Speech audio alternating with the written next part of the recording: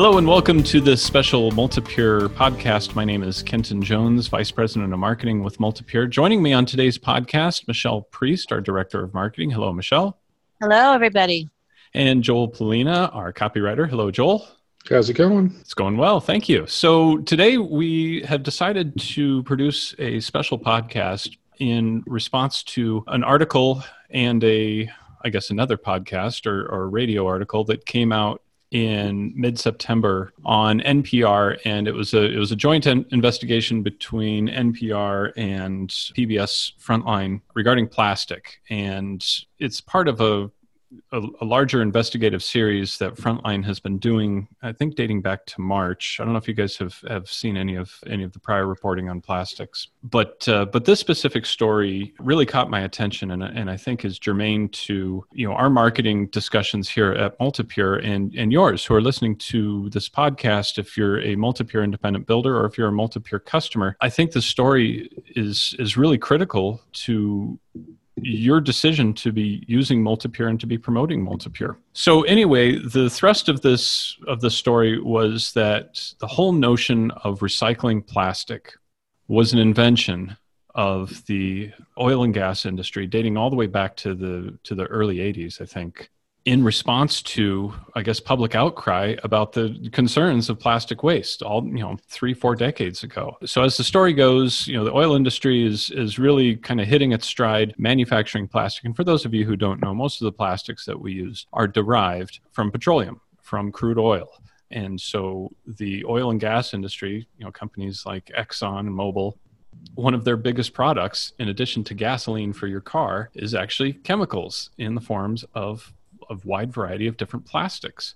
And we'll talk about that a little bit in today's podcast. But anyway, looking back in the 80s, public perception of plastics, I think, was really beginning to kind of take a nosedive. After the initial introduction of plastics in the 50s, 60s, and 70s, where it was the most wonderful thing in the world, suddenly people started looking at landfills thinking, wait a minute, where's all this plastic going? And the oil industry, I think, saw a crisis looming. And so what they did is, in the words of one executive, is they wanted to advertise their way out of it. So I know Joel and Michelle, you guys have both listened to this podcast. What do you think about just even this notion of kind of inventing recycling as a way to appease the public? It's a very calculated move, and it's kind of one of those things where it gives the people the illusion of feeling better about themselves and feeling better about the environment without actually doing anything. And I think that was the main point. I just want to get out this statistic that really stood out to me reading this article, is that oil and gas industry spends about $50 million a year advertising recycling, promoting recycling and recycling plastics and doing your part to help the environment. And that may seem like a lot, but then later on, the article states that the oil and gas industry makes roughly $400 billion a year in producing plastic. Yeah, that was a huge number. It was startling, wasn't it, Joel? Oh, it's insane, and 50 million is nothing compared to how much they're actually making, and what is the bottom line? Is that they were saying that it wasn't economically viable to recycle when it's so cheap for them just to make plastics, and forget about the environment. It's just really about appeasing people so that they continue to buy and use plastics with a clear conscience, even though it's not really doing anything. Yeah, it's funny. I guess because we're in the industry, we're maybe a little more aware of plastics and how plastics are bad for the environment. But what I did was I read this article and I asked a few people that I know, one of them being my college graduate son and some other people that, I think are relatively intelligent. But it's funny because they all are in the same assumption, I think, that the general public are, that by recycling their trash, by putting stuff in their recycle can, that all this stuff is being recycled and beautiful, wonderful things are happening from that recycling, where the article and the podcast point out how majority of the stuff are not being recycled, that they're actually never planned to be recycled, that it's something that the plastic industry knew, that these people knew since the 70s that this wasn't going to be something that was going to happen. But they had this very effective campaign about recycling that helped, like Joel said, people feel good about doing their part, and they may be using all these plastics, but it's okay because it's going to be recycled. So I was just surprised at how much of it's going to waste. Yeah, I think this sums it up. This is a quote from former president of the Society of Plastics Industry, a guy named Larry Thomas. He said, if the public thinks that recycling is working, then they're not going to be concerned about the environment. Basically meaning that, like Joel said, their conscience is clear if they buy that plastic bottle of water. And so it is kind of sinister and calculating, as you said as well, Joel, that the industry saw this problem and proposed a solution, but proposed a solution that they know didn't really work. Like you said, Michelle, they knew even back in the 70s that the whole concept of recycling plastic was kind of a dead end because the cost and the energy going into, turning old plastic into new plastic was way less than just making new plastic out of petroleum from the beginning. And so it was kind of a plan that was set up to fail, but the public didn't realize it, didn't know it. And this whole story touches each and every one of us because every one of us probably has a recycle bin provided by your trash company. And those recycle bins are there because the plastics industry pushed to get more recycling, or at least the facade of recycling into everybody's home. So again, you would feel better about using their products and you would buy more and more of them. I thought there was a really, I'm sorry, go ahead. No, go ahead, Joel.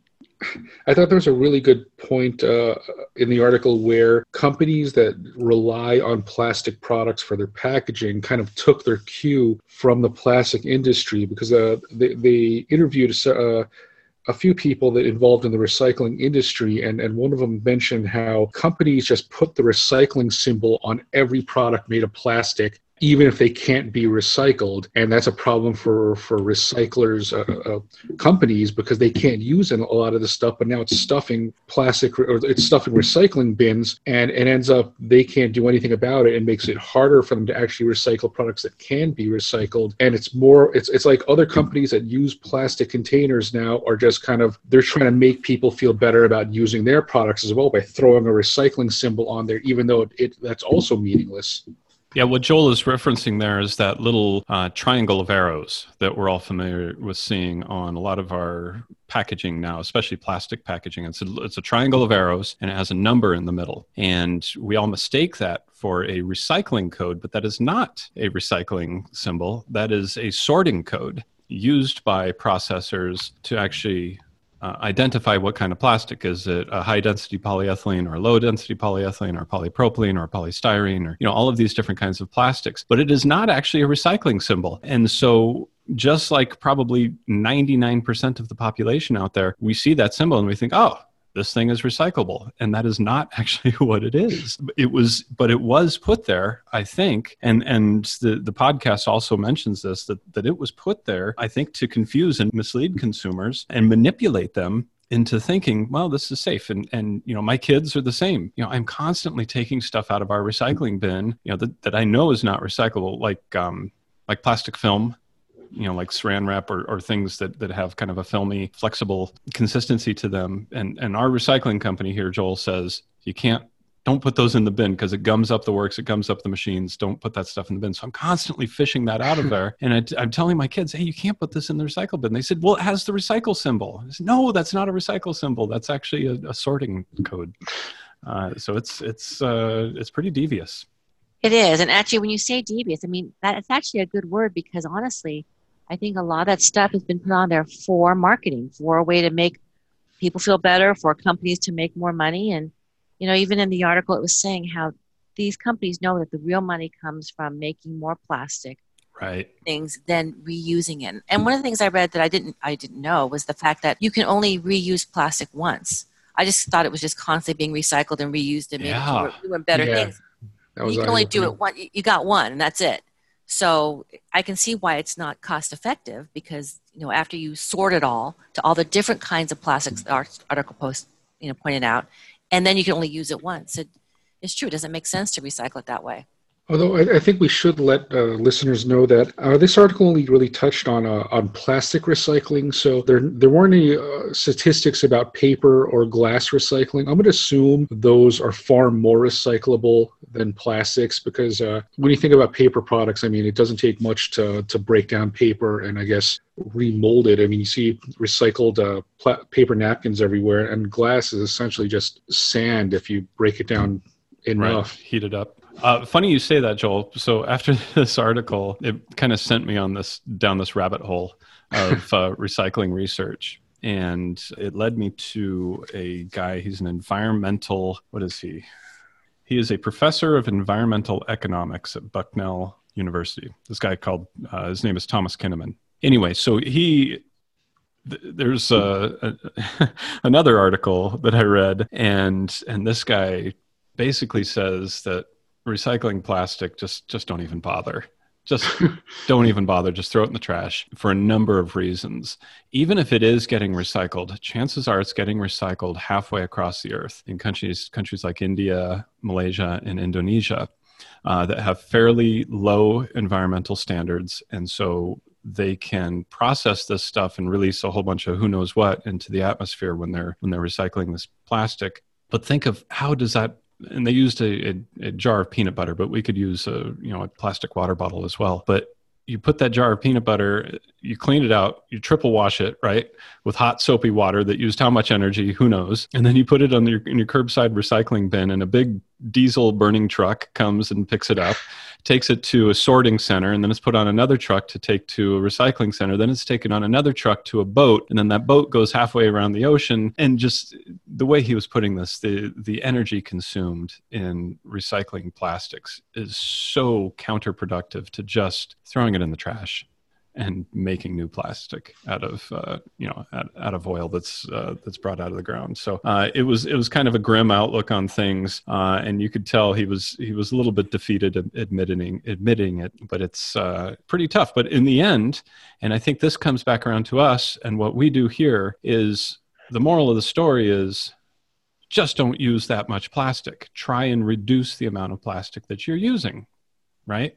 Which is kind of one of these core tenets of what we try and tell Multipure independent builders and Multipure customers. Hey, if you're using a Multipure, you are reducing the amount of plastic that is being derived from the earth and then returned to the earth, right? Right. And I know, there's always a lot of talk. I know we've used the term before about carbon footprint and how much your potential damage you're causing to the environment through what you do. But it almost feels like there should be a separate thing, almost like a plastic footprint, kind of like how much plastics you're using up, considering that this article kind of points out that recycling just doesn't happen. It's what does the statistic say? It was something like less than 10%. Less than 10%, yeah. Is actually ever recycled. And it's like you could probably just do more, just cut, like what Kenton said, cut back on the amount of plastics you use, lower your plastic consumption overall, because it's gonna clog up landfills. It's gonna add to that continent-sized floating plastic garbage island in the Pacific.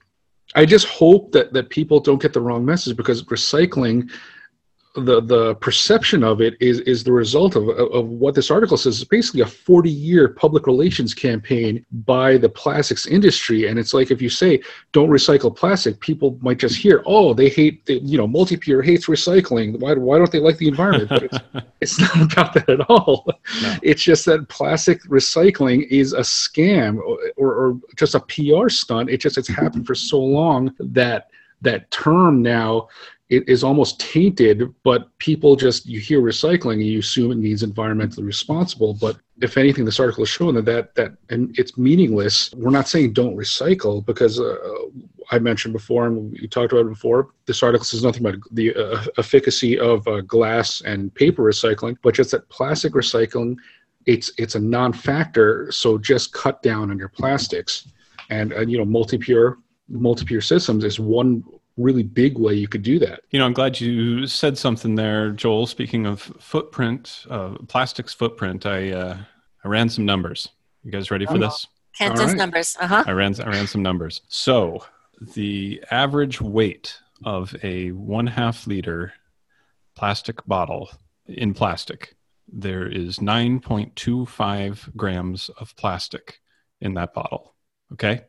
500 liter bottle. Okay, you calculate that out to 750 gallons, and we'll use 750 gallons because Multipure's most popular model is our Aquaversa, which has a 750 gallon capacity. So for the purposes of comparison, we are going to use 5,678 of those bottles, right? Okay, so 5,678 bottles, each weighing 9.25 grams, equals 52,500 grams of plastic. Okay? Now, how much plastic do you think is in a single Multipure CB6 filter? Now, think about the construction. It has those blue end caps on the end, right? I mean, listen, we are not guilt-free here. We've got, we do have to use some plastic in the manufacture of our filters, but those plastic end caps and the wrap, the white wrap on the outside of it is also derived from plastic. It's a polypropylene. So the total weight of plastics used in one single cartridge of ours is 250 grams. Okay, 250 grams of plastic in one CB6 filter that lasts 750 gallons. So that's 250 grams of plastic in a single Multipure filter compared to 52,500 grams of plastic used in the same amount of bottled water. Okay, that's 210 times more plastic used for bottled water than is used for a Multipure filter. So I think we're on the right team here, guys. Definitely. When you think about it too, that's for 1 year. Right. Yeah. So when you look at your lifespan, that's an amazing difference it makes by being on Team Multipure, Yeah. So listen, we encourage everybody to research this yourself, but definitely go listen to that NPR PBS story, how big oil misled the public into believing plastic would be recycled. It's a very eye-opening podcast or article, depending on which way you want to consume it. The bottom line is that the big oil companies kind of invented a marketing campaign to make everybody believe that plastic was highly recyclable when it is not. It's too expensive, it takes too much energy and too much effort, and it's way less expensive and way easier to just make new plastic. But they did it to make us feel better about using their product, okay?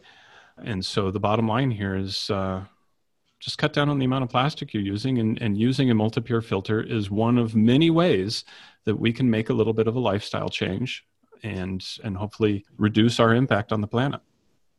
So before we go, Joel, you also found some interesting information about kind of the future of recycling, or at least the perceived future of recycling. Yeah, in that article, one of the plastic industry executives kind of stresses that recycling won't be a problem in the near future because recycling is becoming more efficient and more economic, and that's the key to plastic recycling. But then right after that point, another a retired plastic industry executive, and I can't recall if it was someone who worked on the engineering aspect of it as well, mentioned that they said that in 1990 as well, and it's kind of their message has always been, but just wait, recycling is going to catch up, recycling is going to get better, this is not a problem, it's going to get solved in the near future, and they just keep, it sounds like they're just kind of, I don't know. They're recycling their message? Very good. That's good one. Appropriate, but still. Yes, they're just kind of trying to assuage people that have clued into the fact that recycling isn't really working. They're just kind of saying, "Oh yeah, but it will. Just wait a second. Wait, it's going to happen. It's going to happen." Just have patience and keep buying bottled water, right? It's a big industry. It's really a huge, monstrous industry, and it's just going to keep growing. I know at the end of the article that closed, it was saying that analysts expect plastic production to triple by 2050. So that's terrifying. It's terrifying. I mean, everywhere you look, everything is in plastic. So well, and I think that their incentive continues to grow to make more plastics because the oil industry, think about it, they're probably losing business because of electric vehicles and because of less reliance on fossil fuels for gasoline and for diesel and things like that. So their business model is going to have to change to incorporating more chemicals and more plastic. And so I think that we're going to continue to see this messaging of recycle, recycle, recycle, because you can use more and more and more plastic, and don't worry about recycling because we got it handled, right? What's even worse is we mentioned in another podcast, the whole microplastics, the prevalence or the ubiquitousness of microplastics in everything. What is it? It was either 88% or 93% of all waterways or all waters are contaminated with microplastic, and how virtually the entire population has some sort of microplastic contamination inside their bodies. And if plastic is going to triple in the next 30 years, I mean, just how much plastic will the human body actually consist of by that point? Wow. Wow, Joel. Yeah, that's truly terrifying. Yeah. Well, Sorry, I imagine we will continue to see more news, more information, more data coming out about that. So, any closing thoughts, Michelle?